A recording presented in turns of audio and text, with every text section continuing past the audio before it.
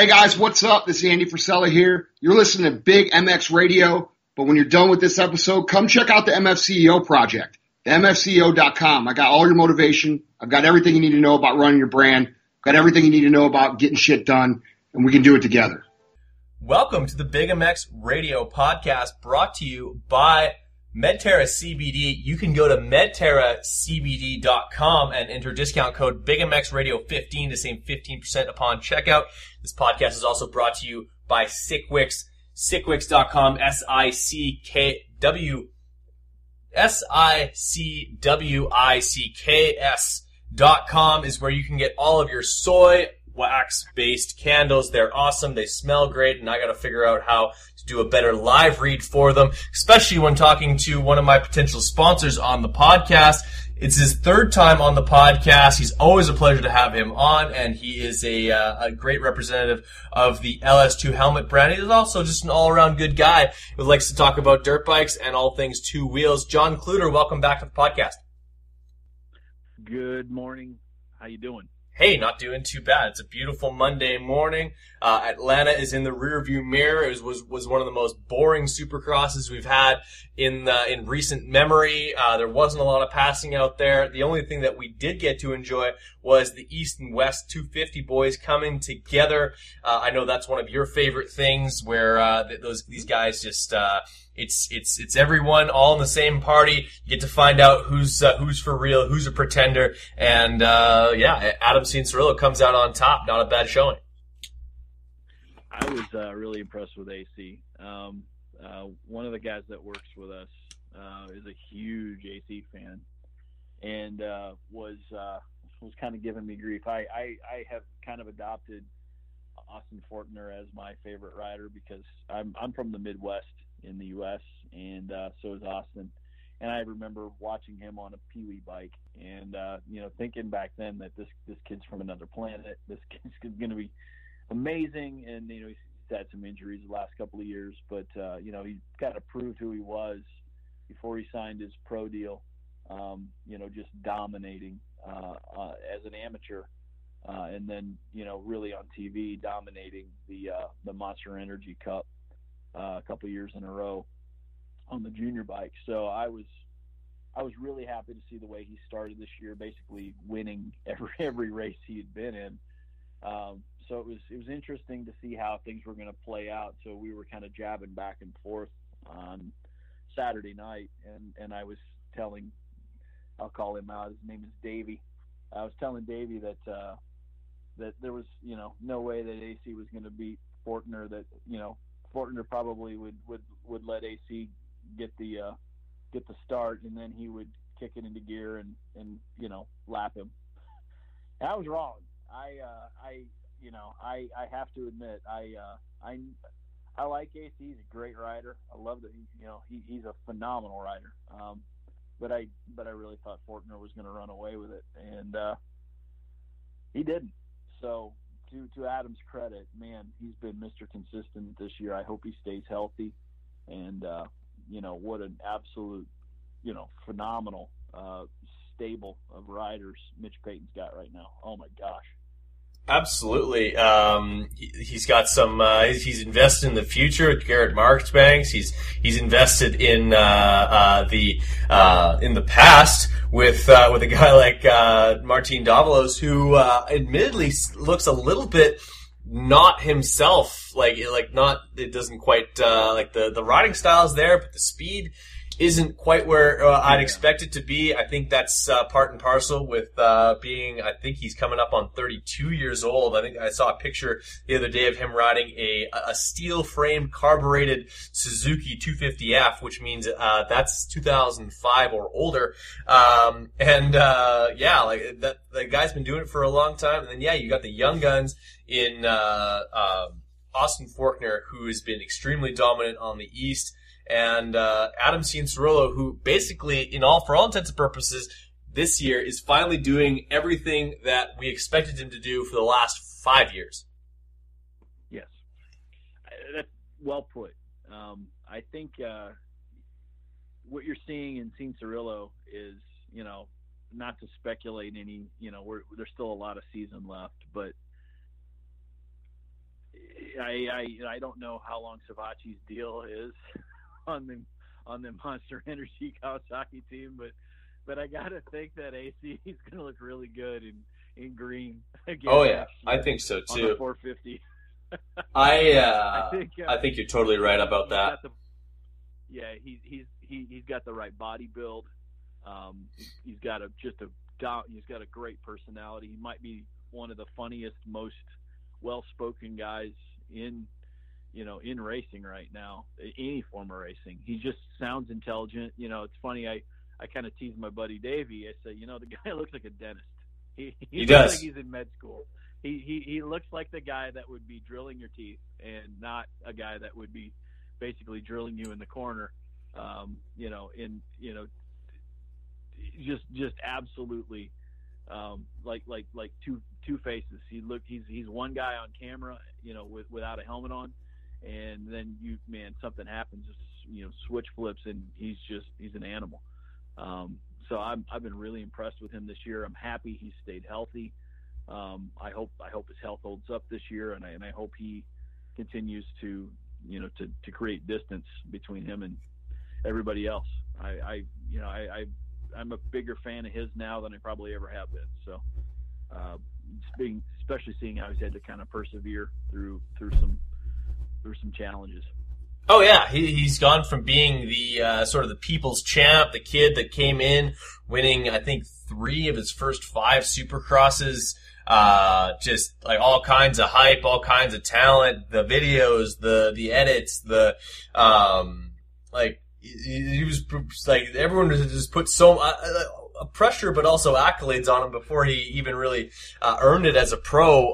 Which I don't think it was unfair, is because he had such a dominant career. I think people had more expectations out of him than they did even a guy like Mike Alessi coming out of the amateurs.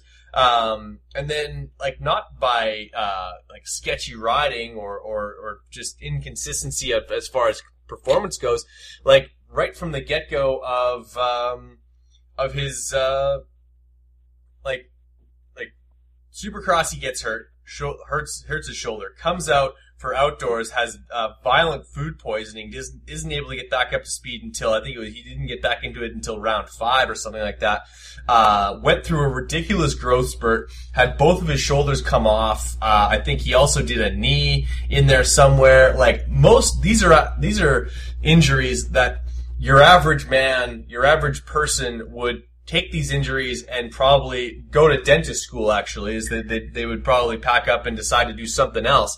And he's decided that he wants a little bit more, and there's more in the tank, and we're finding it now.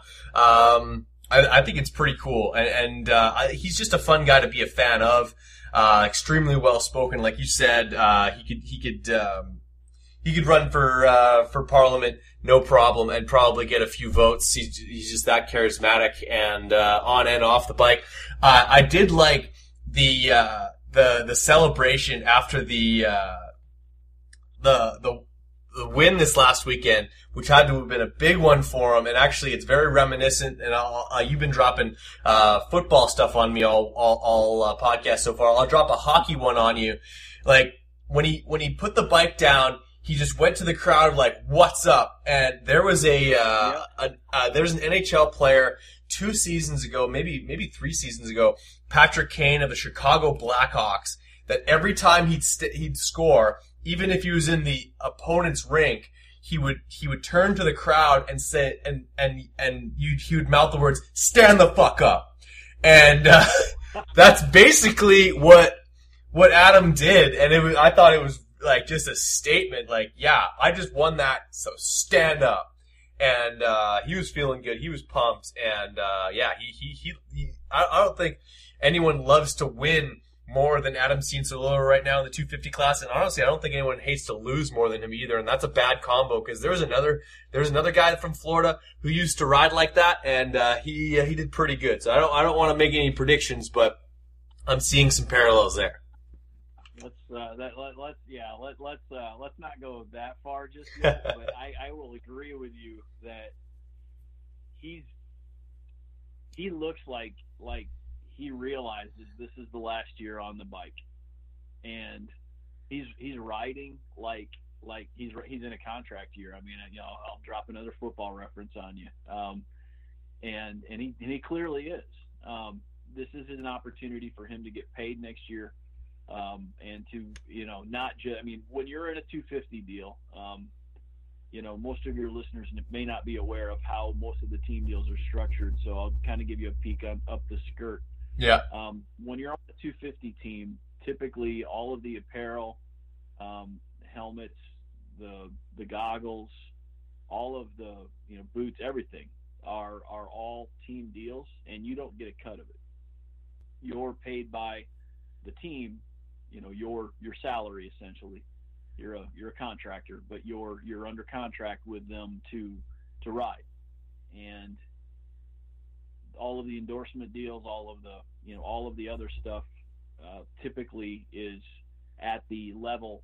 If it's motorcycle or gear related, they're team deals, and the team basically finances the team through those deals. Yeah. When you graduate to the 450, not always, but more often than not, it is you're obviously riding for a team if you're on a factory team, or if you're on one of the higher level non-factory teams that maybe get some level of support from a Suzuki or KTM or whoever. But beyond that, you typically have major sponsors, like with the Butler team. Obviously you have Rocky Mountain and Fly and a few other people that are helping keep that rig on the road from week to week. Yeah. To help out with the obviously rider salaries and the personnel. But typically the head to toe deals are separate on the 450s. So a rider can actually make some pretty good money in endorsing products. And typically it's not always this case, but a lot of, if you're a more established rider, you don't want a head to toe deal with the same manufacturer because it's not worth as much. So you want a deal where you got a helmet from one brand, your goggle is another brand, your kit, your gear. We call it gear here at the Big MX Radio Podcast. All right, your gear is another brand, and then your boot is yet another brand, and typically those deals are worth the most. So depending on who you sign with, out of whether it's coming in as a high esteemed rookie on going from the 250 to 450, you can buy an awful lot of you can buy an awful lot of sushi. Going back to a food poisoning reference, with the amount of money that could be coming his way if he finishes at the top of the championship for the West Coast, and then the overall East Coast West Coast shootout. So I don't think you've seen the last of Fortner in the East Coast West Coast. I would not be surprised if Fortner puts on a show in Vegas. I hope he does, personally. But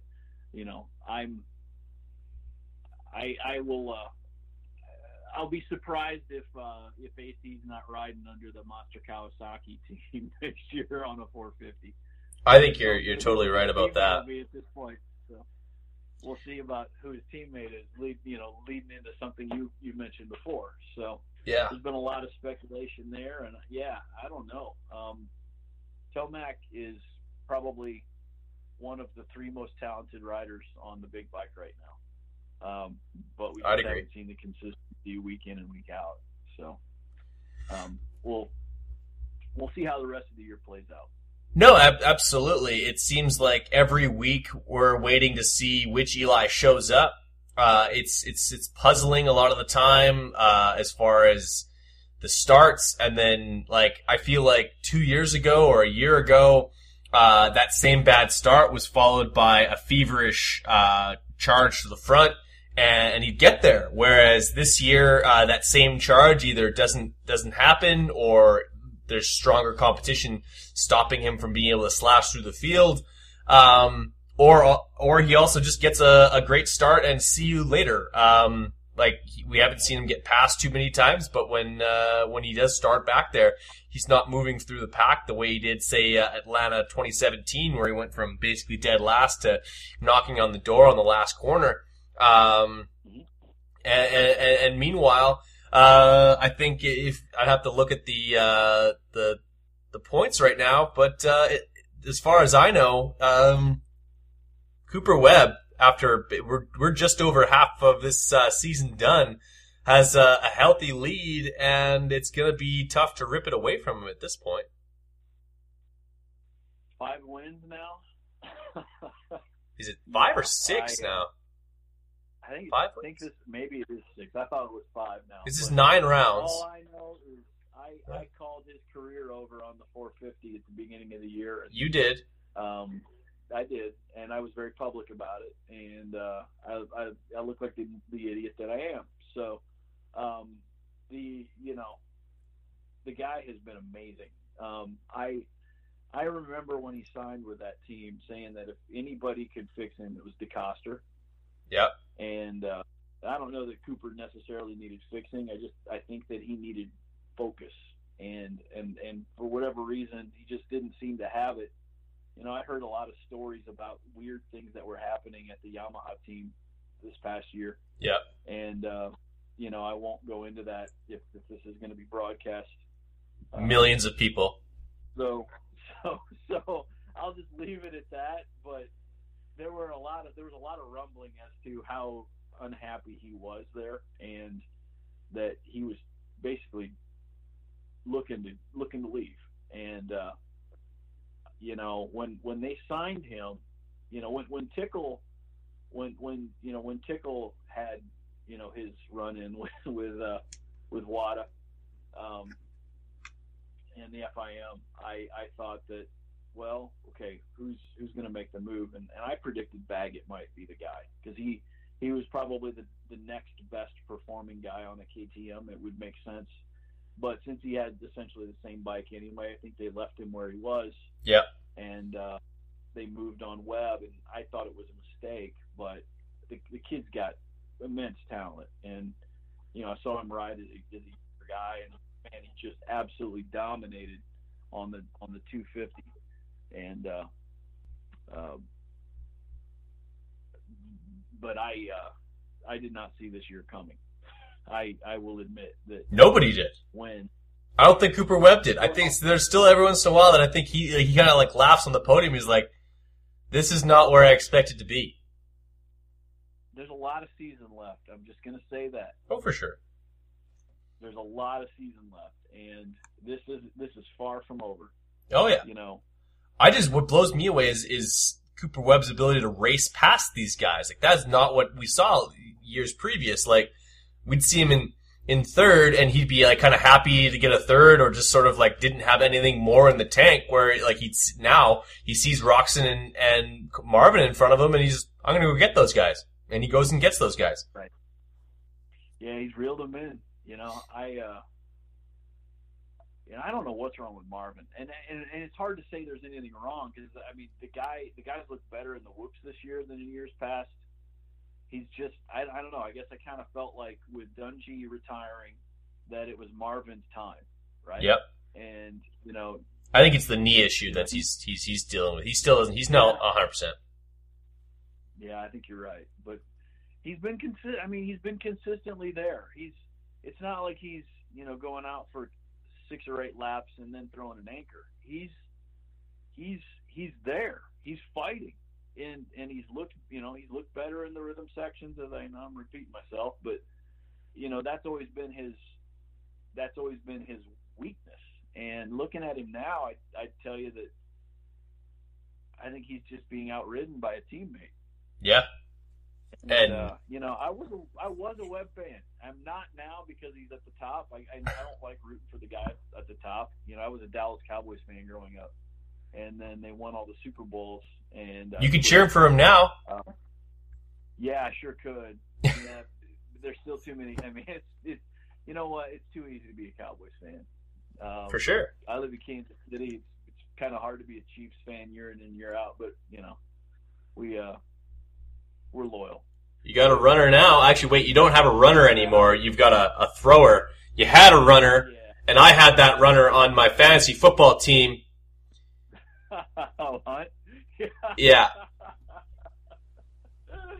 Oh, man. Yeah, there is a Supercross analogy in there somewhere with the way that Kareem Hunt did a lot of fantasy owners.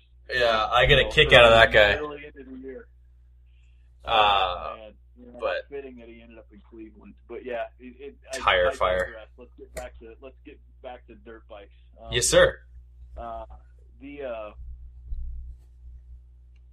season, I said it before. The season's far from over, and I still don't think Webb wins it.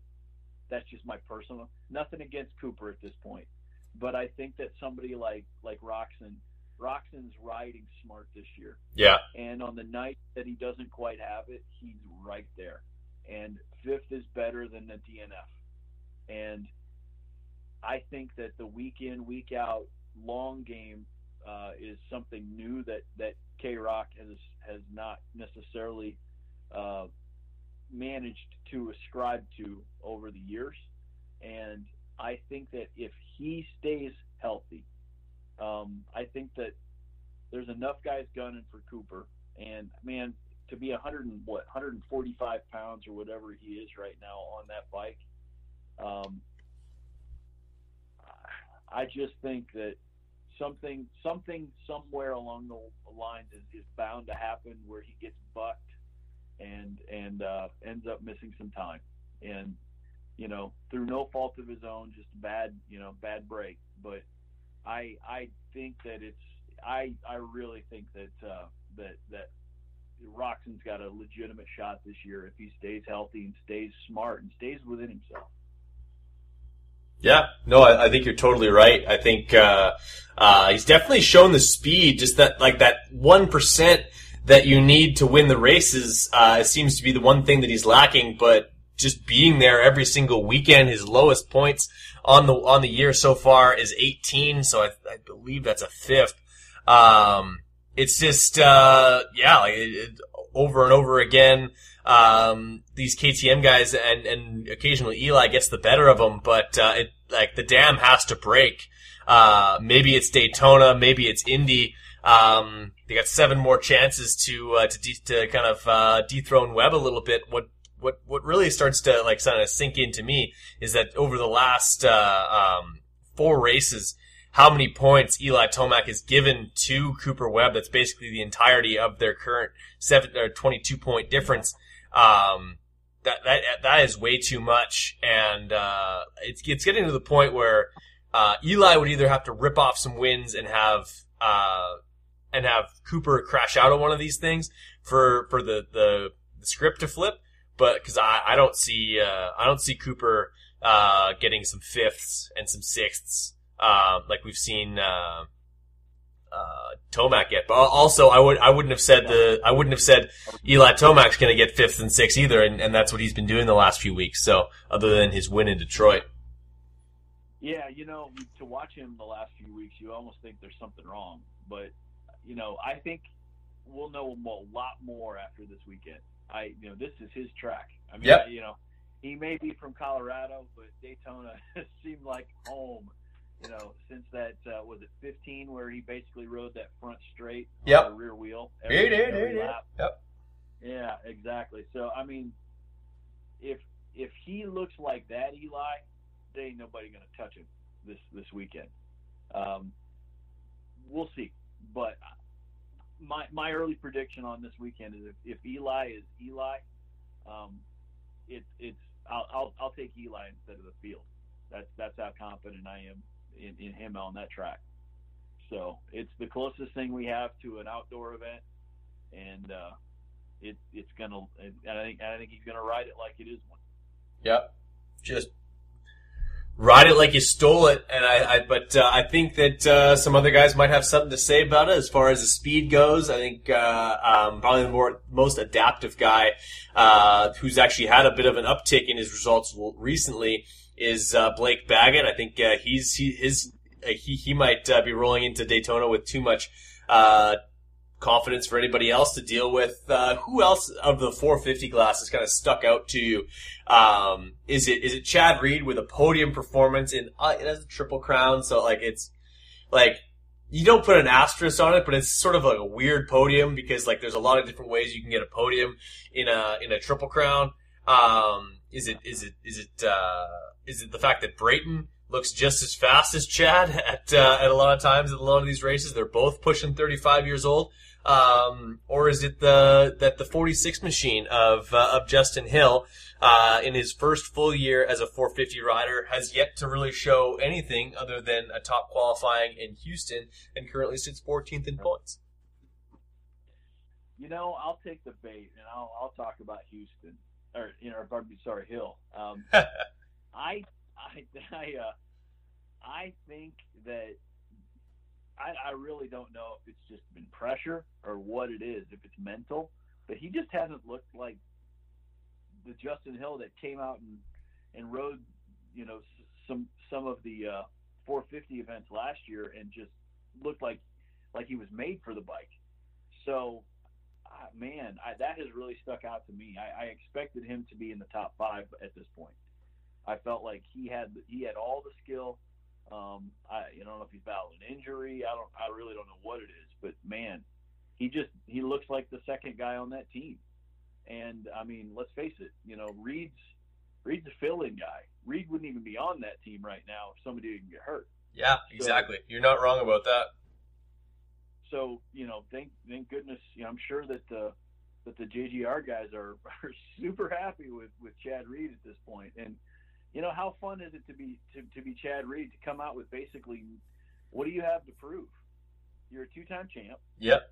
Everybody thinks you're already, you've got a built-in excuse because you're like 60. Yeah, you might as well be on a 2-stroke. Right, exactly. And he looks like he's riding like he's having fun. He's being smart.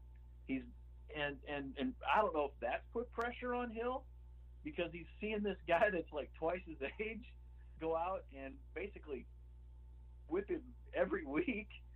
And man, I don't know. I mean, I'm really surprised by that. I did not see Hill's performance this year coming. Yep. And frankly, I didn't see Reed's either. So good for Chad. I think it's awesome.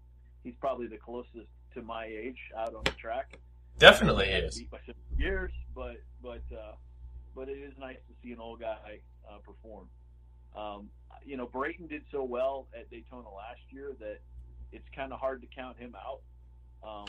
Look, that team is not really a privateer team, but it's pretty cool to use to, it's not like he's begging for gas between truck stops, in a white Fox fan in between rounds. There's a big difference between being that level of privateer and,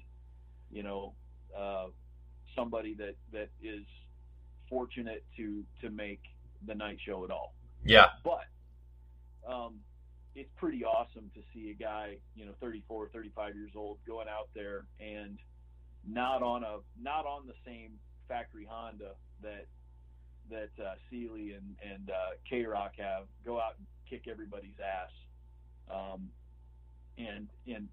So it's hard to root against a guy like that. And he seems to do well at this track. And, fellow Iowan, I think it's going to be Tomac or Brayton that surprises this weekend. I know that's kind of taken the over, but I just think that Brayton's looked good. He's looked really good this year. I think Tomac's inconsistency, maybe he's just working through something. It's the right track at the right time. Yeah. Get him off Supercross a little bit for a bit. I mean, I think Baggett lives about an hour from that track. I think the compound, the Chupacabra Ranch is about 45 minutes outside of Orlando. So it's, he's probably, he can sleep in his own bed on Friday and sleep in his own bed on Saturday. And a lot of these guys don't have that luxury. So, Blake might go out and surprise, I really can't say it's a surprise because he's kind of owned that track on a 250, and he finished third, 3 years ago when he was on the RM. So, I'm just excited that we're not talking about the same guy every week. Yeah. We're not talking about Ryan Villopoto or Ryan Dungey. It's been a while since we've not had to basically find things to talk about because, who's going to take second in the championship? That's not the conversation we're having. Who's going to win week in and week out? And we're still early enough in the year that nobody's got it sewn up. So this is awesome. It's the best thing that could have happened for the sport right now, outside of more people watching it. Yeah. And we've got genuine interest from a lot of people. And the coolest thing is you're seeing these non-factory teams be competitive, which is great. I think it gives the everyman a little bit of hope. And beyond that, I think you've got pressure being put on some of the factory guys, which is perfect because that's when fun racing happens. You got guys that know they're in a contract year, or they're a fill-in, and they're trying to make it a permanent, or whatever it is. And now there's probably 5 guys that could go out and win Daytona right now, and it's been years since you could say that. Hey, Big MX listeners, thanks for listening to this episode. Check out these commercials, support our sponsors. We'll be right back to the show. Thanks for listening. Hey, Big MX listeners, let's talk a little bit about Sick Wicks candles. Sick Wicks is the small business that you may not have heard of so far, and that's why they're on the show right now. That's why we need to get you informed. Soy-based candles are phenomenal. They're not made with the same harmful chemicals that a paraffin wax candle are made from, and the scents are unbelievable. You need to check these out. The Morning Moto smells like coffee. The Privateer smells like beer, as it should. All these awesome candles, you gotta check them out. They're motocross dedicated, and they burn nice and clean. They got that wood wick that sounds awesome, and it pops and crackles just like a real fire. And it's going to make your garage smell better. It's going to make your living room smell better. And if you take them into the bedroom, don't tell me about it, but enjoy it. You're going to love these candles, and you can find them at sickwicks.com. Head there right now. Enjoy them, and you're going to love them. Absolutely. Check them out. Only recently have the health benefits of CBD products been acknowledged by the masses. CBD is every bit as powerful as it is misunderstood. In the past, we've known so little about a vital system that exists in every single one of us. Medterra CBD products promote wellness and overall improved health so that you can be your very best each day. A passionate and dedicated staff have developed an impressive lineup of CBD products which help as a sleep aid, an anti-inflammatory, and for pain relief. Why choose Medterra CBD? Medterra CBD products are of the highest quality. Purity tests are done extremely frequently, and their responsive and dedicated customer care team will guide you through your CBD journey. For more information or to browse Medterra CBD's products, please visit www.medterracbd.com. Medterra CBD, our CBD, your health. Since 1979, Maxima USA has changed lubrication. Industry-leading products have equated to hundreds of championships wherever quality lubricants are needed. Maxima has built a reputation for great quality by earning lifelong customers one at a time. Customers who trust in the complete lineup of products from Maxima USA. From our flagship Castor 927 mixing oil to our famous SC1 and the full array of market-leading products, Maxima has what you need on the track and in the garage. Maxima racing oils are proudly made in the USA. For more information, visit www.maximausa.com. Big MX listeners, Supercross season is coming, and that means the return of the collective experience. Nobody brings you closer. Nobody gives you an exclusive experience where you are part of a privateer's racing program throughout the day. I'm talking pre-race strategy, filming practice sessions, talking about the racetrack, meeting the riders, getting cool swag, getting to hang out with guys like Dave Drakes, getting to hang out with guys like me at the track. It's an awesome program, and the money goes right back to the privateers. You're actually supporting their racing program, and you get a really cool experience. Check it out. Google The Collective Experience. First thing that pops up, you can check out their intern program. You can check out all that fun stuff. You guys need to get on this program. Check it out. You can like Collective EX, I believe, on Instagram. The Collective XP is their website, I believe. Check them out. The Collective Experience. Dave Drake's over there, great friend of mine, and he wants you guys to be part of this program. Check it out. Can't wait to see you there. The Collective Experience, a proud sponsor of the Big MX Radio podcast. What's up, Big MX Radio listeners? I can't thank you enough for listening to this episode of the Big MX Radio podcast. It means so much to me that you guys would take time out of your day to listen to the podcast. Hopefully you're entertained. Hopefully you guys find some information that you didn't already get from another podcast. And if you guys have any requests whatsoever on content you'd like to see on the Big MX Radio podcast, please send me either a direct message on Instagram. If you're not already following, I hope you do. It's Brad Gebhardt88 on Instagram. And you can also find me via email, bradgebhardt88@gmail.com. Hit me up in the DMs. And thank you again for listening to these really important commercials. We do our best to plug our sponsors, and I hope that you guys support our sponsors like Medterra CBD, as well as Maxima Racing Oils, and Fly Racing's coming on soon, and really looking forward to that. So thanks again for listening to the Big MX Radio podcast. Garrett, Dale, all my good friends that are listening, I really appreciate you guys making the time to listen to the podcast, and thanks again, and let's get back to the show. Oh yeah, there's well, Justin Barcia missed this last weekend with an injury, but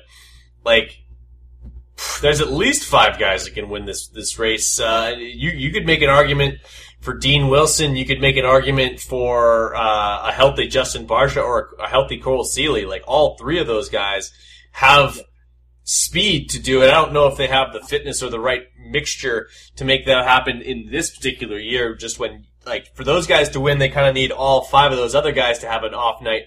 But, like you said, literally, you could take the top 5 and just throw it in a randomator every single week. And that's basically what we've been getting. The craziest part about it is that people have been hitting that shuffle on the results this year, and Cooper Webb's been on top just about every time. Well, yeah, it's been an awful lot of fun in that regard. Every week I wait for the shoe to drop on Webb, and every week, recently he's proven me wrong. So yeah, same here. He'll go out and maybe he'll go out and lap the field this weekend. I hope he doesn't, because I don't think it's good for the sport. I mean, I don't wish any ill will toward him at all. No. I would like to see somebody else make sure that he doesn't expand his lead at this point. I think that, if you've got 22 points separating him and Tomac, that's not insurmountable. No. And there's guys in between that could step up and jump up, and a lot could change. I mean, Roczen, it wouldn't surprise anyone if Roczen went out and dominated this weekend. He lives in Florida. He lives not very far from Daytona. Mm-hmm. He's acclimated to the climate. I mean, gosh, probably a third of the guys now live in Florida full time. So, it's kind of become the new, training grounds, and it's a little more affordable than Southern California. There's a whole lot of reasons why. No state income tax.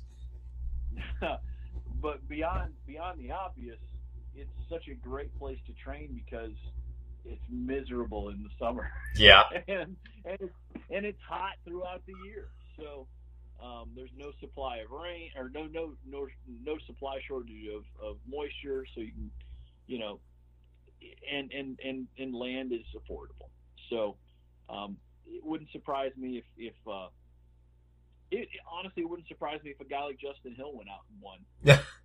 So I think that might surprise me. I'm not going to follow you on that one. I think I would be legitimately surprised if Justin Hill was to win this weekend. I would not be surprised if he posted the fastest lap time in qualifying. Don't get me wrong, guys got speed. I just can't guarantee the kind of that sort of result. What would you predict from sort of a steady veteran like a Kyle Chisholm? Well, he's been Mr. Consistent. He's right there in the, at where the bottom end of the factory guys are landing week to week. So in that, he's 14 to 17 has kind of been his average range. Yep. And, there's the 450 class this year is so stacked, which is awesome.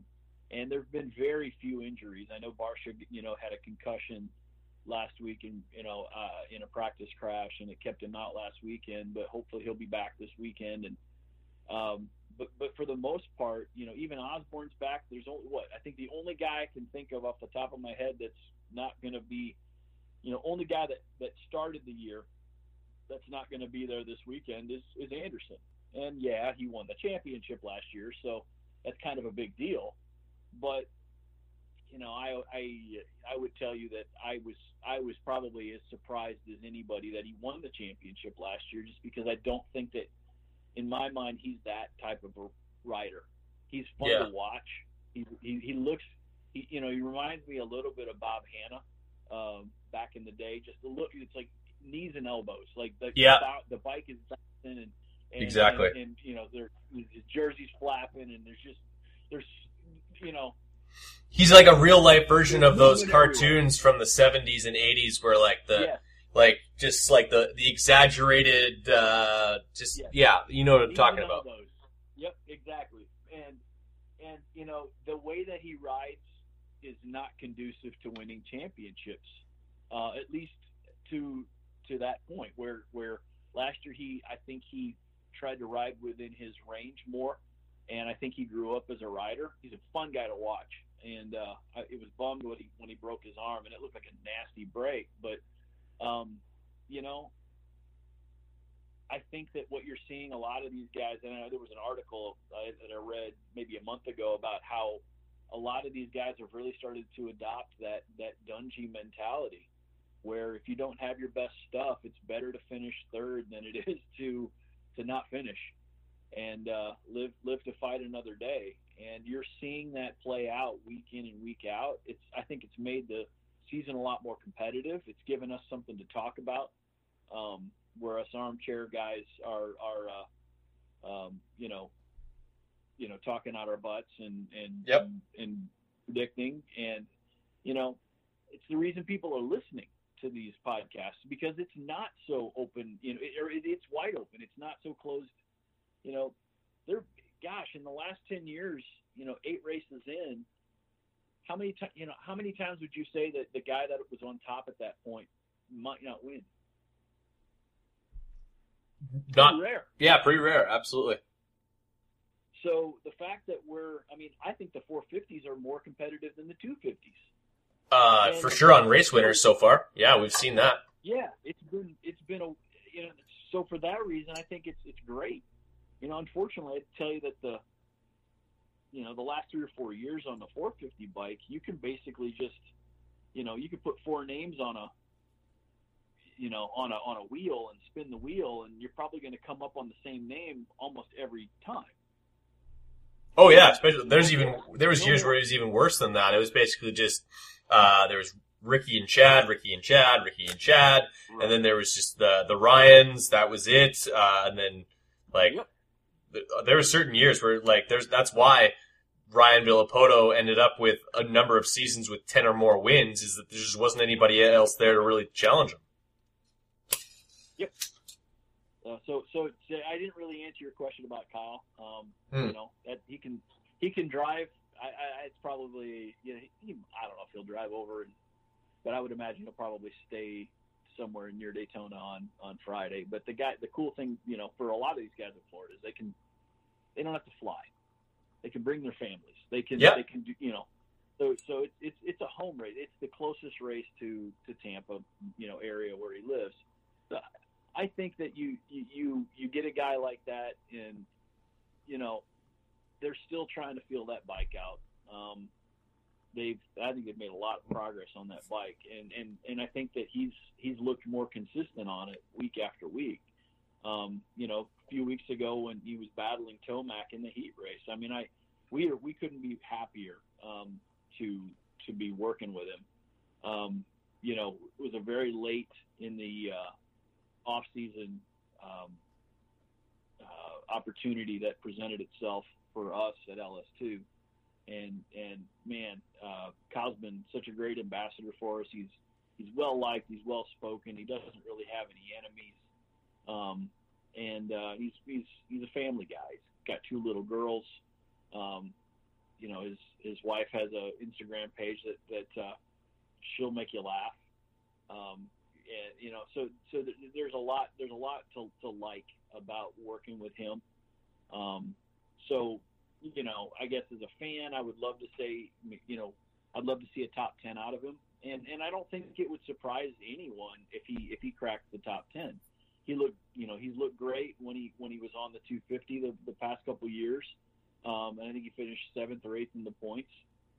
I think what he's proving is that, you can crack 30 and you don't have to completely fall off the map. I think if you look at the way that guys like Grant have ridden recently, obviously Chad Reed, Justin Brayton, there's a whole host of guys that have cracked 30 that I think have maintained the consistency. They've kept themselves in shape. They don't put things into their bodies that will, make them age. I think he's careful with what he eats. He still works out like a fiend. And he's really kind of had to ride himself into shape. He didn't get on the bike until I think Thanksgiving in the U.S., which was the last part of November. So he had basically 4 weeks on the Suzuki. He'd never ridden the bike before, and didn't have a race bike until the week before A1. So, and then they made exhaust. They made some changes within the. Yeah, they went from Bills to Yosh late. Yeah. So they've he had a surgery that kept him out of the outdoor last year and forced him to basically become a gym rat and have no seat time at all. So, after 2 months, we couldn't be happier. I mean, he's, outside of the lawn dart that he had in that first Triple Crown, he's been in every race, in every main event outside of that one, where he was hurt. Not hurt, but the bike was pretty wrecked and he did some wrist damage. But outside of that, I mean, he's been there, and that's really, as a sponsor, that's what you want more than anything else. I mean, the results are awesome. Being able to put top 10s, top 5s, whatever it is, on your on your Instagram feed after a race. That's all great. But the main thing is being there every week and having the pit experience and having, making sure that you're not missing 6 weeks or 8 weeks or most of the season. And he's been great for us. I mean, he was great with his other helmet sponsor for years and years. He had a great degree of loyalty there. Yeah, that was the biggest surprise, that you guys pulled him away from that sponsor. That he'd literally, I think he even wore that helmet when he'd race for Canadian teams when he'd come up here. Like that was a big signing for you guys. Yeah. So I'll talk a little bit about that. I mean, I've known him a little bit over the years. I worked for another helmet. Well, I've spent like 20 plus years. I started this when I was 3 years old. But I've been working in the helmet related industry, the protectives related industries, largely over the last 22 years. And my last company I worked with, we launched a brand in the U.S. and we worked with Blake Baggett and Christophe Purcell. So those Florida connections with Christophe and with Blake kind of led to meeting other people through them. And, Blake actually introduced Kyle and I back in 2015. And so I didn't think we were going to have a budget for our, for the 2019 season. And, we were kind of quietly looking to see if there was a 250 opportunity that might present itself with a second or third tier team. And it just never got to something we were comfortable with. And we made we decided at the very last minute in the early part of December to go ahead and just see what was out there. And I reached out to like 3 guys in a row on like December 4th and basically got told, sorry, still got another year or got 2 years left on my deal.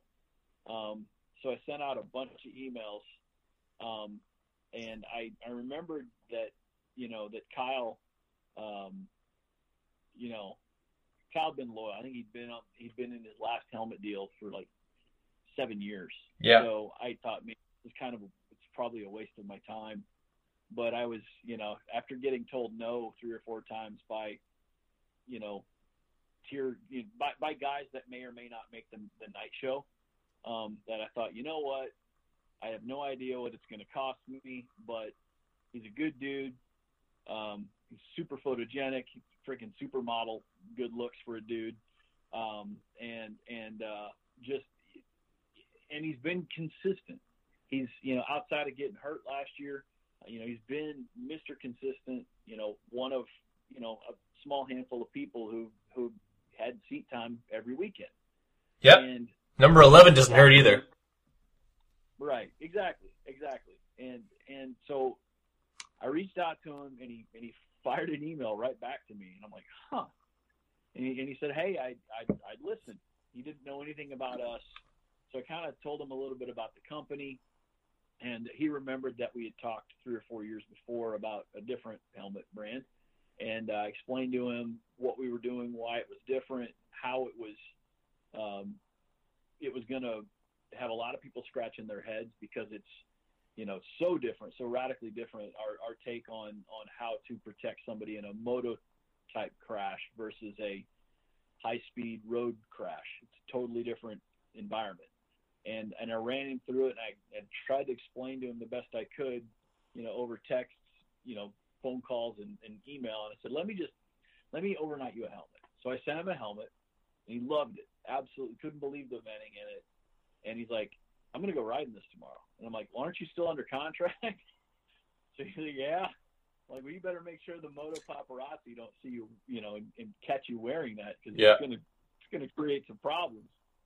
So we did everything kind of under the cover of darkness, and he loved it. And he already had a contract in hand that he hadn't signed, and that was the dumb luck, the kind of the Forrest Gump moment that we were fortunate with. Normally, that late in the year, he would never have been available. But because he didn't ride outdoor last year, and he was considering not riding outdoor for 2019 and focusing more on doing the Euro, basically using the Brayton training method and doing the Euro events and maybe Australia and basically riding Supercross in, during the time of the year when everybody else is still, on a outdoor suspension and basically, staying in shape, being ready for A1. And so it took them a while to restructure a deal that made sense. And it basically bought us enough time to kind of, be in the right place at the right time. And so he loved the helmet, had a lot of questions about it, and I had a lot to try to explain. It's, even with pro athletes, you would think that, some things are easy to figure out, others are hard, but there's so much misinformation about how helmets are constructed and how impacts take place that a lot of people just don't know what they don't know. And they maybe have watched a video or watched some guy from a famous Japanese brand give a product demonstration, and then therefore everybody else's product, because it does this or doesn't do something else, must be junk. Right. And when I explained to him why we were doing what we were doing, by trying to manage energy from the outside in rather than the inside out, it made sense. And he's had concussions, and and to a guy that's been loyal to a helmet brand for 7 years, I think there were probably people questioning why he would make the move, and then there were others that not only questioned it, but why is he making this move? Not just assuming that it was a money grab or whatever. The other helmet company he was with made a good offer. It was consistent with everything they've ever done. But what we were talking about was different, and we've used him heavily in North American advertising, and we've done a lot with him, online, via social, and frankly, what it came down to for us was, we're a global brand. We're the number one selling brand in the world. Most people don't realize that, but in the U.S. now, we're probably the third best selling overall brand by units in the U.S. And we've done that in very little time. And the brand's only been in the U.S. now for going into its 8th year. We've been in Canada now more recently for about, I think, 4 or 5 years. And we've partnered with Kimpex in Canada, and they've done a great job of growing the last couple of years. So we've seen, massive exponential growth the last few years in both the U.S. and Canada. So we wanted an athlete who had raced in Canada. We had this long list of things like, in a perfect world, what would we do? Mm-hmm. We wanted a guy that was familiar in Europe, because we are the most, far and away, the most sold brand in Europe. The brand is based in Barcelona. We are owned by a much larger entity, but the brand is controlled and run, and all of the marketing and all of the product development is done in Barcelona. So we wanted a guy that would be recognizable in Europe. Kyle's won Bercy. He's finished second. He's raced Geneva. He's done a lot of overseas events. So right. Check that box. It gave us credibility in France right off the bat. Plus, he's like you said, he's a good-looking man rocket. Yep, good-looking dude. Doesn't hurt. And then obviously he's had some success in Canada. He's been consistent in the U.S. and just an all-around great guy. And he knows product. That was the big surprise. I've worked with a lot of athletes that just, they'll put whatever you tell them to on their head, and blindly loyal to the paycheck, or blindly loyal to the logo, just because they assume that if that logo, then it must be good. Kyle had a lot of really good questions. And, after he had that nasty lawn dart at that first Triple Crown, I haven't jokingly told him this, but I told my boss, I'm like, that impact, was the single-handedly paid for, our financial obligation to working with him. Right. Because the way that he crashed, it was, I've had a couple of our reps who are also, they also work with a couple other helmet brands, more expensive helmet brands. And, one of them, referred to it as our Zach Bell moment. And, not to really mention the other brand on your air, but right. There was a moment several years ago when that brand came to market, and Zach Bell had an absolutely horrific, crash, and walked away from it. And, I don't think anybody would argue that Kyle's crash was just as nasty. And if you look at the way that his head twists, if not for that combination of neck brace and helmet, I'm not sure what would have happened. So we could not have been happier. But what we've done is very different. Most everybody looks at plastics as the cheap way out, and in large regards, probably for good reason in the past. There was a time 25 years ago that if you sprayed Windex on a plastic helmet and then dropped it, it would shatter. But chemicals have changed so much in even recent years that what we're doing with our helmet is combining, a traditional injection molded material, it's a proprietary material, but then using pulverized or nanoparticle aramid and combining the two. So what it does is it has more flexibility than a traditional laminated fiberglass or carbon fiber or Kevlar or whatever. All of those materials have a polyester resin or a plastic resin holding everything together. And, if you take any of those materials out of the, if you were to basically go back in time to before those materials were, had the resin applied to them and hardened, they're all very soft, very pliable. They'll move, you can fold them over on themselves. All we've done is we've taken that same material and made it microscopic so that you're able to take a helmet material and give it the slipperiness in the event of a dragging crash where you're sliding through an impact, like instead of, once you scrape through the paint layer of a fiber-based laminate, the helmet has the friction coefficient, or the amount of friction increases exponentially, and you're more likely to have some sort of dragging impact, which is maybe not as likely on a supercross track, but could happen on a motocross track. Pinned, third, fourth gear, something bad could happen, and you're sliding through, and you hit an area where suddenly the helmet starts to grip, and then it starts to twist. So with our material, it's very slippery. And it also has a greater amount of flex. And, flex has always been perceived as bad because it has always kind of signified cheap for some reason. And, historically speaking, there have been a lot of inexpensive helmets that were made of plastic, but this is not a traditional plastic helmet. It's a combination of a couple of high-end polymers, and then they're blended with nanoparticle aramid.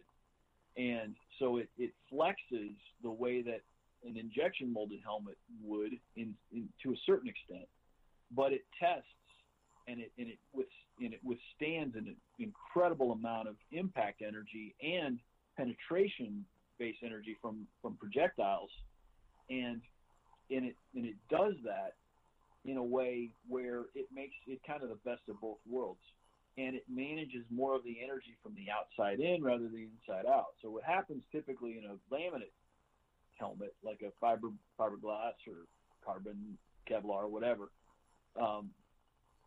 helmet hits, head compresses, very little of the impact is absorbed by the outer shell. Most of it is absorbed by the EPS, or the stuff that looks like styrofoam on the inside. That has typically taken about 90% of the impact. Right. Where our helmet is different is the outside of the helmet in the initial impact crashes and it begins to collapse.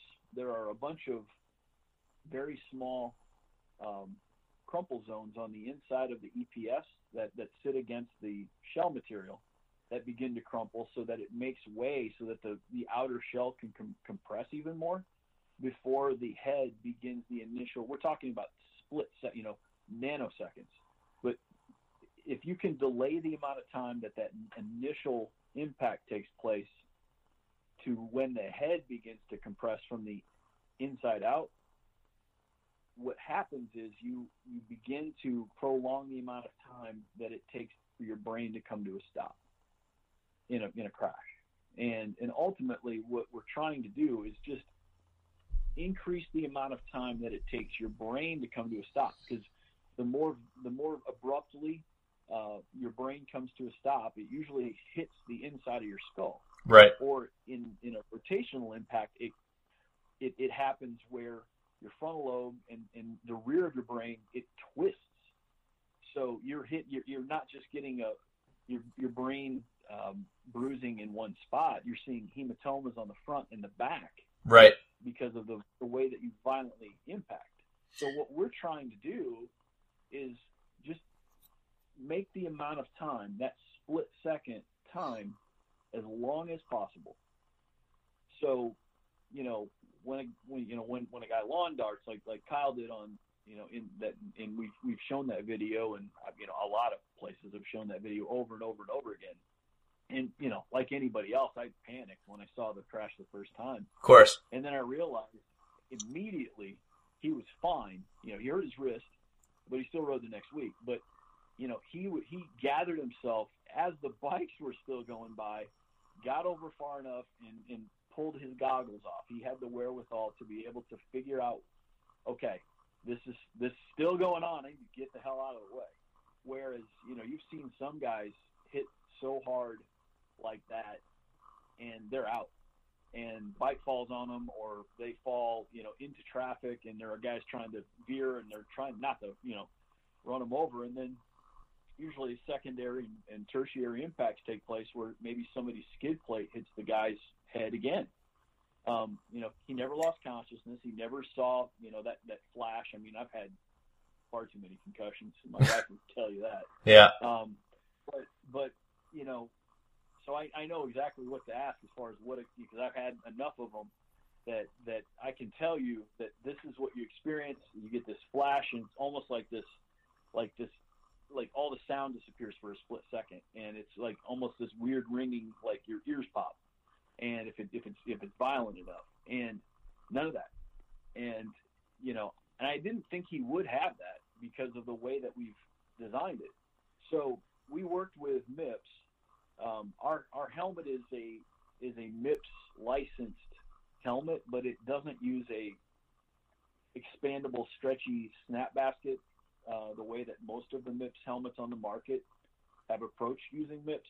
Okay. Our helmet actually was purposefully built where the entire surface of the EPS on the inside that sits against the comfort liner is in-molded. And what that means is if you look at the way that a traditional bicycle helmet is made, it's got this really, really thin polycarbonate material that kind of holds the EPS in place. But it's very thin, and it wouldn't really protect you if you hit. The right. EPS does its job.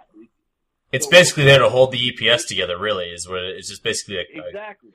An enamel. Using simple logic, a dome is the strongest man-made structure, architecturally speaking, because of the way it's constructed. You can apply pressure to the top of a dome, and it won't collapse in on itself.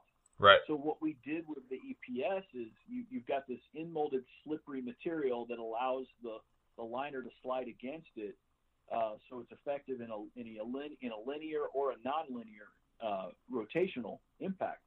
And more importantly, as the outer shell begins to morph into the shape of the surface that it's come into contact with, the EPS begins to collapse from the outside in, but not from the inside out. Now, it will continue to compress, but the cool thing about it is the head form retains its structure. I mean, I've seen some nasty, violent crashes where a helmet is delaminated so badly where you can stick your hand through the shell, like through the hole, and the inside of the EPS is completely wrecked.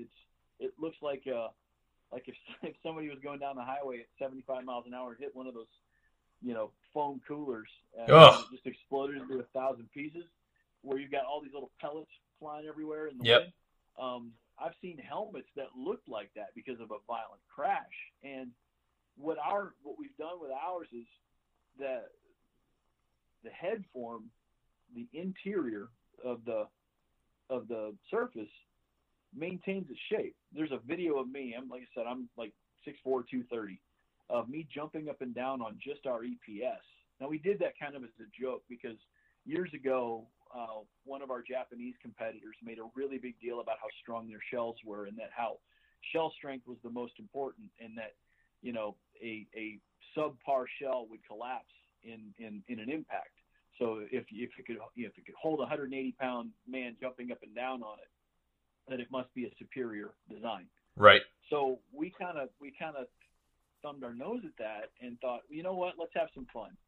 And we were in a sales meeting like a year and a half ago, and on a whim, I didn't know if it would work. I said, let's just see what would happen, using that theory of the interior being domed, basically taking a surface and lining it. That I said, if my theory is correct, this will not collapse, because I stepped up and I jumped up and down on one that didn't have it, and it shattered just like that mental image you have of hitting the cooler at 75 miles an hour. Right. And I jumped up and down probably 25 times on our EPS with that MIPS approved liner. Couldn't break it. And I think everybody, like, I could hear and feel the air in the room just kind of get sucked out, because everybody's jaw just hit the ground. He couldn't believe that it did that. Yeah. So middle of the summer last year, I think it was July, we'd been shipping that helmet for about 6 months. We had some guys starting to race in it. We worked with David Pulley, who had a nasty crash at James Stewart's house, and no concussion, was just fine, and he was giving us great feedback. And we had some B-level riders around the country start wearing it, and we had a GNCC guy on in the Pacific Northwest wear it at a race where he cross-rided in third gear, pinned, and he estimated he was going close to 45 miles an hour, and he hit head first into a tree. And we saw this helmet, and the entire chin of this helmet was like collapsed, but he walked away with no concussion, because the chin bar, like a crumple zone, collapsed in on itself. And we took measurements of the EPS, and the EPS compressed like 20%. No, but the impact was absorbed largely, almost exclusively, by the shell, and then the secondary portion by the EPS. And that was the biggest testimonial. Now, the funny thing that happened is, we posted the photo. We got the photo from the guy. We got the helmet back. And he sent us a, thank you for saving my life, type message. And so we posted this, and the next thing we knew, we had competitors, showing this helmet in their pitches, saying, see what a piece of crap helmet this is. Look at how it collapsed. Totally missing the point. So people do that sometimes. Over the past 6 to 8 months, it's provided a huge opportunity for us to kind of reshape the thought process that people are now, it's taken 25 years of re-education. And people have always, in recent memory, believed that a helmet had to be a super hard outer shell, that there's no flex, and that, flex was bad. And, they would do the chin bar test where they take a MX helmet especially, and then they'll just kind of squish it, in front of the area that would be your cheeks, and see how much the helmet flexes. And if it flexed, it's a piece of shit helmet. Well, I'm going to tell you, our helmet flexes, not a ton, but it does flex, and it's done by design, because the shell material is designed to do that. So what we're seeing over and over again is that, people are having nasty crashes. They're walking away without any issue.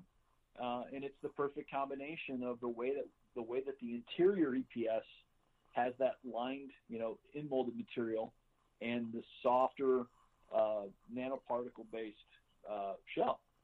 And it did its job on Kyle's head.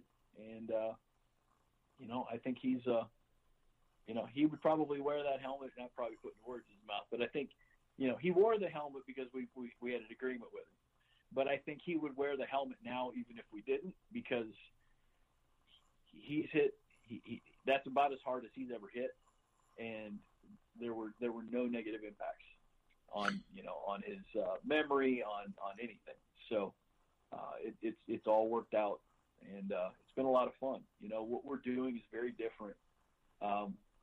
In the way that the shell material works, and even in plastic helmets, there's a lot of discussion that you need a really, really hard plastic, and that a chin bar shouldn't flex, and that this, that, and the other. Well, what happens when it doesn't flex is it shatters, and so if it flexes, it won't shatter. So if you control the impact, and essentially what I would say is, if you look at the way a car crashes, and just use that as an analogy. In 1970 station wagon, you might hit something really, really hard, and the car barely looks like it took any damage, but all four people inside it might have died because all the energy was transferred directly to, they were the last thing to come to a stop, and hit their head against the dashboard or the A-pillar or the front windshield, and maybe they went through it. Whereas in the last 10, 15 years, somebody takes a head-on impact in a Kia or a Hyundai or whatever, and the car looks like an accordion, and they pop the driver's door open and walk away. Yeah, seriously. If it took so the way that the analogy I would use is that a lot of helmet manufacturers, especially when it comes to a motocross type crash, are still looking at building helmets the way that the General Motors and Ford and everybody else did in the 70s, where what we're doing is embracing the idea that maybe you should do what you can to stop a crash from the outside in and the inside out simultaneously, not just rely on a really hard shell and hope that the EPS will compress a whole lot. So, there's plenty of science to back up what I'm saying. Just a lot of people are kind of stuck in the way they've always done things because, it's the way everybody else has done things, and nobody wants to be different because they're scared to be different. Right. And another thing that sort of comes to mind for me, and this is funny because like in the last, say 4 or 5 years, we've seen more of an integration of it and with the fact that we're more of a global world than we've ever been. The LS2 helmet, with exception of the very stylish Extra that is new for you guys, is a kind of a retro looking helmet. The Subverb or the Subverter is a very European styling helmet, but that's become more and more acceptable, or not acceptable, but more accepted fashion wise when it comes to racing in North America. What do you attribute that to? And sort of like companies like Aero and yours have come over and seen success. Aero, Just One, UFO, all of these companies have had moderate degrees of success in North America. Some of them were just maybe distributed by the wrong people or just didn't market properly. I think it's a product of a lot of things. It's hard to say that look, I would tell you that even on our sales staff, there are some guys that our helmet is just way too aggressive for. They don't like it. They don't like the way it looks. It's just not who they are. If you look at, let's compare Italian supercars to, a Corvette or something like that, where they'll both go really fast.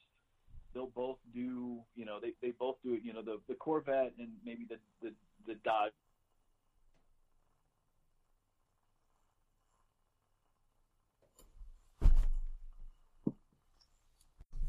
Or North American brands anymore that still make a cool supercar. But if there were, they kind of have their own look. They all look alike in a way from about 100 yards away.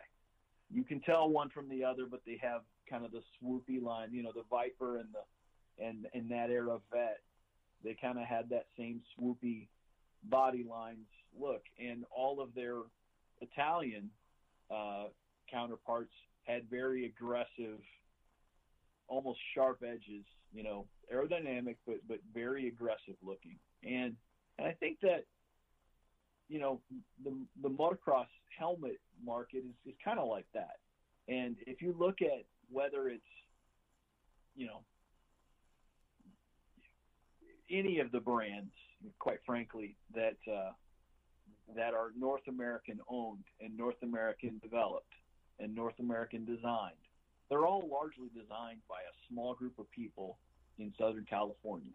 They Right. all have a similar look because our industry is so incestuous. And so what's good for the goose is good for the gander, right? Like, so if one guy does one thing, I would tell you that I think that most of the American brands are kind of squared off in the back. They Yep. kind of have a flat peak. They kind of resemble every flat bill wearing Supercross fan you see wearing Yep. a Monster hat. The shell or the peak off the front of that helmet is just as flat. It's just as extended. Yeah. And it just kind of has a very uniform look, whether it's Oh yeah. It's what makes pictures of Ricky Carmichael not look dated, because he wore like, right. you know what I mean? Like seriously, that's what Exactly. sticks out to me is that like a picture of Ricky Carmichael from 2004 doesn't look old because the helmet hasn't changed. Right. So if you look at all of the brands, I mean, look, I've done this long enough to know that it's a small group of people that develop product. I've worked with a lot of them.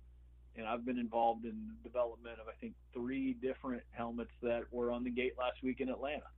And, I've worked more closely with probably half of them, either trying to develop products or in the bids to be in the running for most of the brands. So it's all the same small group of people, and they all have their products made in one of maybe 3 or 4 factories overseas. Now, we're owned by one of those factories, so that makes us a little unique in that we actually make our own product. But if you look and compare most of the European brands, I would tell you that they're largely similar looking to each other as well, because just like in the U.S. and Canada, where a small number of people kind of control the way everything looks, the same thing happens in Europe. So there's a city about 50 miles away from Milan called Bergamo, and it's known as Helmet City throughout Europe because so many different brands are based there. You've got Iro and Nolan and I'm drawing a blank now, but there's like 7 factories within like a 15-mile radius, and they all contract the same designers. They all contract the same artists, Starline and Bargy and all these guys that do graphics for MotoGP and for Supercross athletes, and all of it. It's all done by the same small group of people. So why does our helmet look like these 5 other brands from Europe? Well, it's probably because they were developed by one of 4 people, and they all copy each other. I mean, they all are inspired. Maybe copies is too strong a word, but they're all inspired by each other. No different than the way that the U.S. designs are done. Right. Most of the if we pick Carlsbad in SoCal as our meeting, our spot, within a 60-mile range of that, you've got all these different brands that are all kind of spying on each other. They all, we're all friendly competitors for the most part. We're in the motorcycle business. Most everybody tries to get along, and everybody's in it because they love the sport. They love motorcycling. So, for the most part, it's good-natured. Not always, but for the most part, it is. So you're inspired by this guy. He's inspired by this next design. Then the next thing you know, you've got 6 products on the shelf that all kind of have a similar look. And then you take it one step farther when within a 18-month period, everybody's using the same color schemes. One guy's colorways look exactly like the next guy's next year colorways. And, if super bright fluorescent colors are popular this year, then you can bet that 4 other manufacturers are going to incorporate the same Pantones into theirs the next season. Now you're seeing more muted colors where you're seeing, almost like mustards and mint greens and things like that, kind of dominate the U.S. MX market. And what one brand did, now everybody else is doing. So it's no different in Europe. They all do the same thing. Iro has been very, very good about marketing themselves, and they have the best European, MXGP athletes year in and year out. Obviously, Caroli's probably the most famous modern European rider, and he's been an Iro wearer for, as long as I can remember. You've got Jeffrey Hurlings, he's an Irish. Everybody here better get used to seeing that name a lot because he's going to lap the field if the rumors are true that he's coming to the U.S. to run outdoors. You'll see a lot more IRO as a result of that. Yeah. But you've got Just One has done a good job in the U.S. in coming to market, and they worked with Baggett and Purcell, and now they're working with Savachi. You've got UFO. Never really caught on in the U.S. Although it's a cool looking helmet, and it's kind of expensive. I think that was part of it. So, but ultimately where I think you see us fitting in is that, these other brands have kind of paved the way. There's been enough familiarity with the aggressive, super swoopy, big peaks that kind of have the Darth Vader, super aggressive look to them, and then big chin vents, and the lots and lots of venting. I think that's what intrigues most people the first time they see these European brands, is all the extra venting that the helmets typically have, and we basically just took that and 10x'd it. We looked at what some of the European brands had done with venting and thought, okay, that's cool. But can they get their helmet to pass, the same standards and add 4 times the venting? So when I first saw this design, I thought there was no way they'd ever get it to pass DOT. And I'm happy to tell you I was wrong. They did.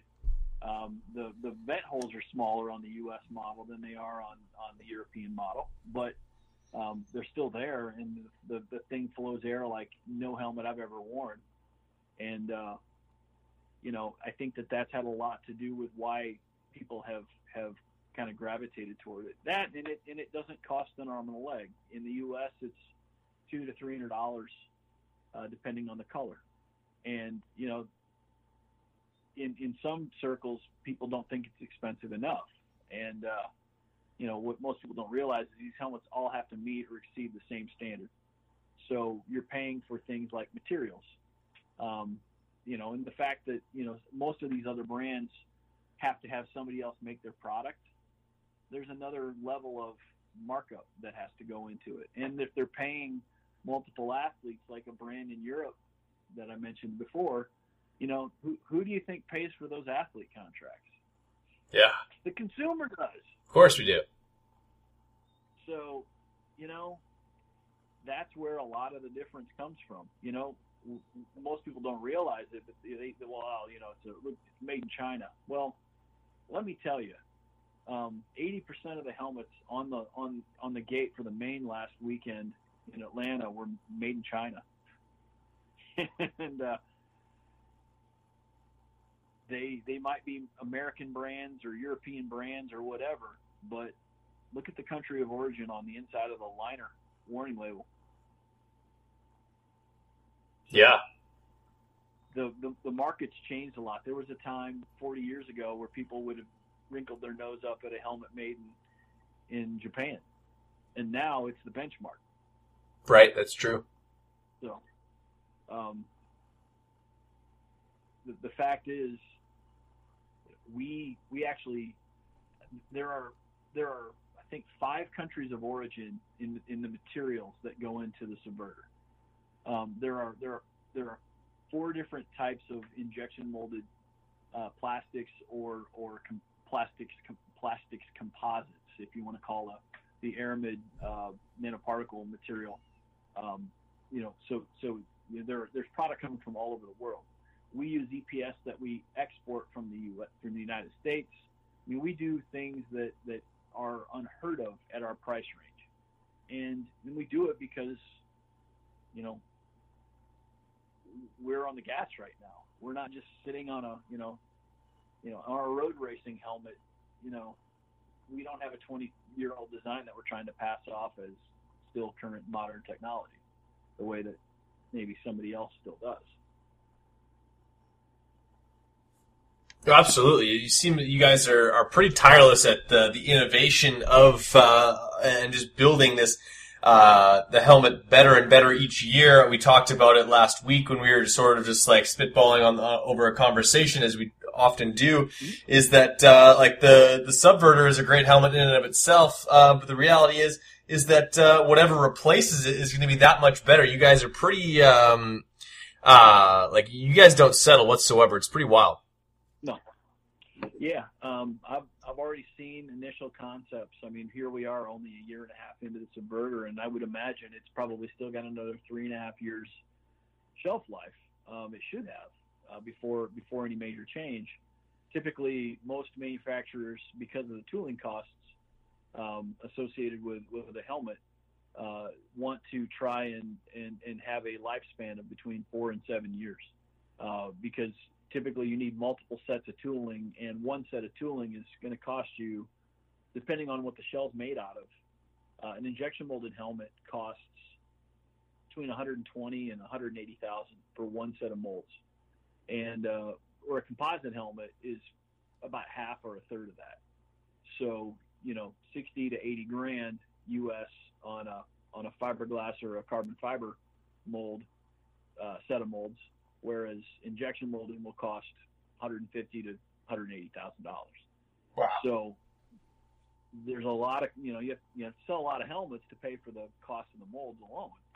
And so you have to see a certain amount of lifespan out of any product development idea, unless it's just an absolute turd and doesn't sell, and you can't, and then you just gotta chalk it up as a loss and move on. But fortunately, we haven't had that happen, and most of our competitors haven't had that happen. They make it work. You may dress it up with graphics or whatever. That's where we're having a lot of fun right now. Is we're trying to test the boundaries of we believe we have the safest helmet on the market. I'll say it publicly. We believe that our MX helmet is the safest MX helmet available, regardless of price. And that there's a lot of people that would challenge that, and that's great. The fact that we're having that discussion at this point, after basically 50 years of almost no meaningful or manageable changes being made in product development. You've seen an arms race since 6D really launched, where people are beginning to try and come up with the better mousetrap, and I think that's awesome. The ultimate winner in that is anybody who rides, because I think there are a lot of great choices you can make now in a helmet, whereas in the past you were somewhat limited. But now you've got people trying to innovate. You've got different materials being used. You've got different conceptual ideas behind what people want to do with the helmet to manage energy, whether it's rotational force mitigation or this, that, and the other. You've got people thinking beyond just, okay, how do we stop the helmet and the head and keep the helmet from disintegrating? That was the only thing people cared about for many, many years.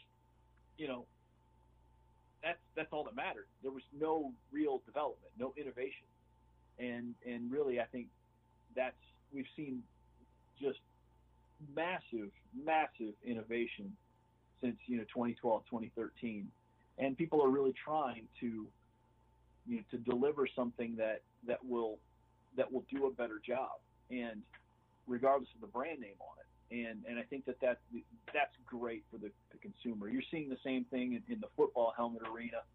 You're seeing the same thing in action sports. Massive changes. Focus on rotational force. Focus on different ways to protect against linear or direct, impacts. And all of it's great. And what I was getting at though is, we believe that with the Subverter, we have the right shell, we have the right design, and now we're trying to have some fun with graphics. So we're experimenting with a lot of different materials. We brought out these funky, chrome-based shells that then have like a transparent color painted over them to give it a different, flavor altogether. So like we've got this, like, the one that's doing extremely well right now in the U.S. is the one that Chiz wore at San Diego, which is this red, white, and blue. And the blue is like this chrome blue. It's just beautiful. And then we have an alternate blue and an alternate red that we have on another graphic. And so we're experimenting with some things right now for next year that, if they end up working, are going to one up it. And it's going to be a lot of fun just to see how much we can push the graphics department in thinking through the crazy ideas that we've been able to come up with. We work with a guy, a fellow Canadian, from just outside of Vancouver, who is dude's crazy. He gets inspired by it could be anything, but he's artists usually do. He's got some colors. He's got some colors that, if we're able to pull off for 2020, they will be talked about and replicated by other people. They will be copied because they are so radically different that I'm not sure. And I know weed's legal now in Canada. So I'll just leave it at that. The designs will only start to get better then. More outlandish. So yeah, it's basically, yeah, we're trying to take some chances with color now and with designs, and look, the helmet itself, the shell shape is very polarizing. It's either a love it or hate it. There's very little in between. And look, that's the reason why there's a lot of good helmet brands on the market. And if you like ours, please buy it. If you don't, just make sure you're buying something that will protect you if you ever need it. And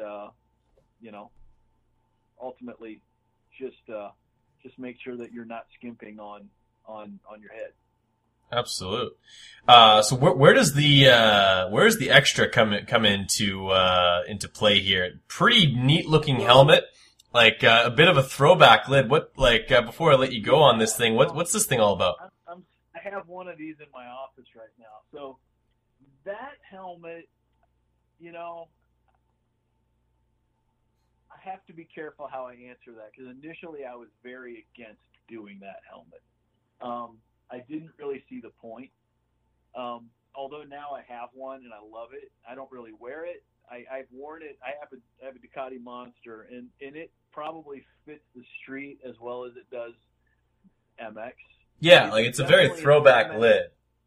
Yeah, it's an MX helmet, but like an MX helmet from 1968 or 1970. Yeah, it's very throwback, very... Yeah. So it has like this early, maybe late 70s, early 80s showy look to it. Yeah, I was going to say the Bell Moto 3, but yeah.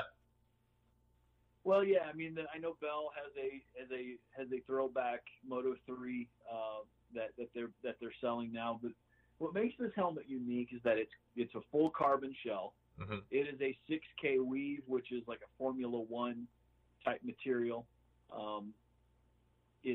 It's stranded in a way to provide more surface area for resin, blah blah blah. I mean, I could go into all kinds of. But what I think there's a huge burgeoning market for vintage throwback MX right now. Of course. And you're seeing all kinds of vintage, motocross racing happening all over North America, and you're starting to see it in Europe again, where people are, taking these old barn finds and they're trying to get them race ready, and then they're trying to find period correct gear and old school buckled boots and, Thorsten Ullman, vintage, 1970 whatever, apparel. And then what do you do with your head? Do you wear a modern looking MX helmet, or do you risk it and wear a vintage piece that probably wouldn't make it through tech inspection? So the owner of our company is probably the most feared man in the helmet, the little helmet industry worldwide. And I've heard, without mentioning names of competitors, I've heard some of the biggest, most popular brand names, executives in small groups say that this man, Arthur Lau, the L in LS2, is the most feared man in our industry, because he's young enough that he's still aggressive, but he's old enough to know what he's doing. And so Arthur had this vision that he wanted to make this helmet, and we said, no, don't do it. Put your focus elsewhere. He said, I don't care if I sell any of them. I just want to make a period correct looking helmet that would protect someone, and I'm going to individually number them. And we was like, no, don't do it.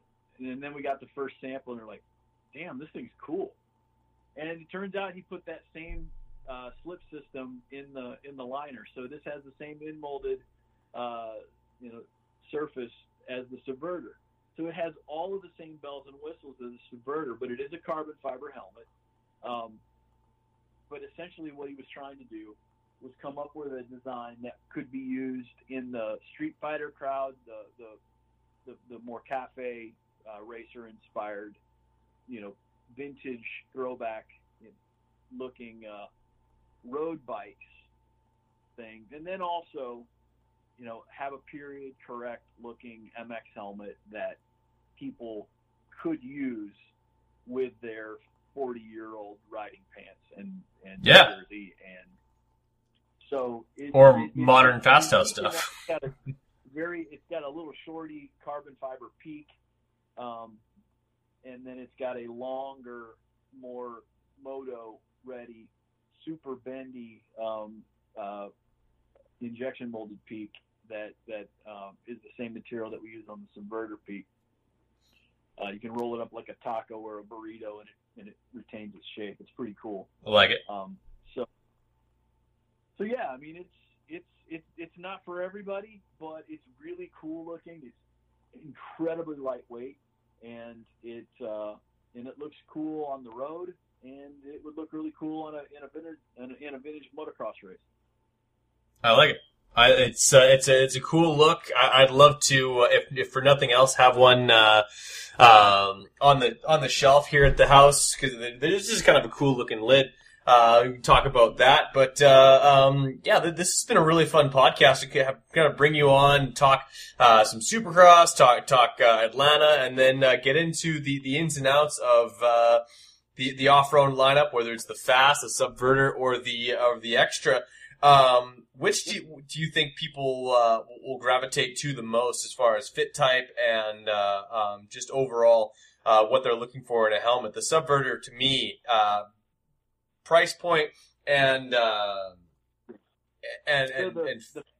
performance. The Fast is made of the same. That's a great question, and one that we get a lot.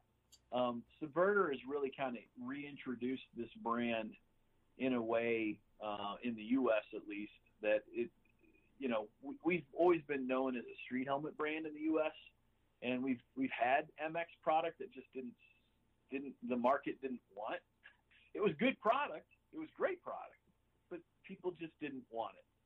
The Subverter kind of changed that for us in that it reintroduced the brand to a type of rider that didn't even know the brand existed, and that being the off-road rider. And all of a sudden, it's one of the top 10, it's one of the top 10 most searched items on most of the large e-commerce motorcycle related websites in the U.S. last year, and those stores are growing exponentially with us year over year over year, and they're going, oh my gosh, we can't believe what happened. And so it's kind of like a lot of people knew that LS2 was a brand in the U.S., but they just thought of it as a street helmet brand. Right. And then suddenly, bring out this funky looking, super aggressive shell, and suddenly it's radical looking with all this venting, and people are like, well, that's kind of cool. So they buy it maybe because it's not so expensive, and they'll take a chance on it. And then they find out they love it. And, it fits really well. It's lightweight. And then, unfortunately it's been tested a lot in the field, and, and thank God it's done its job. And people are walking away from crashes, and that's the ultimate test, right? If the helmet has to do its job, you're relying on it to do its job and it performs, then that is the ultimate endorsement. And we've seen that over and over and over again. And we've in Europe now we've got Max Nagel wearing it. He had a DNF yesterday in Argentina. Bummer. Something wrong with his knee. But we've got high profile riders. The coolest thing is we're starting to see privateers, guys that I'm surprised when I see it showing up because they paid for it. And they're showing up at, we saw a lot of helmets at Loretta's last year where mom and dad paid for the helmet. And, I've been places before where you had to place a lot of that product. So this has been a big change, and, we're excited about it. It's been a lot of fun. The Fast, though, is the same shell material. So there's a lot of science in that inexpensive price point that if mom and dad are looking for that first helmet for a kid, it's the only helmet I know of at under $100 US that has emergency cheek pulls in it. It uses the same KPA, aramid suspended polymer shell material. So it's got EPS in the chin guard. It's both DOT and ECE. So really we sell a lot more Fasts than we do Subverters, believe it or not. But the Subverter is the reason we sell more Fasts, because the Subverter is the helmet everybody wants. They just may not want to spend the money on it, so they buy the other one. But all in all, they help sell each other. Fair enough. Well, where can people go and find out more information on LS2 helmets? Where can people find one in the States? Where can they find, as far as dealers go, where can they find them in Canada?